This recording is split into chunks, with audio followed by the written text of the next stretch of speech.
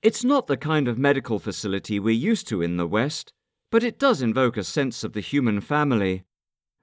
At the TCM clinic I attend near Dongsa we, the ranks of stricken humanity, lie side by side on narrow cots, each in quiet repose and various states of undress, bearing the acupuncture needles or hot cups hastily applied by the harried and constantly interrupted doctor.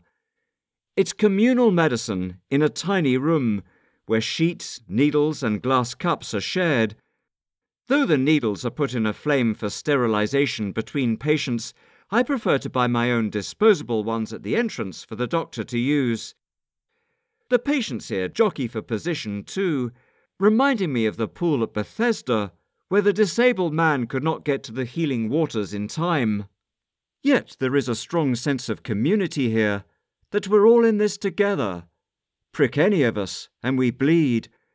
We learn about each other's symptoms, and treatment strategies become a topic of group discussion.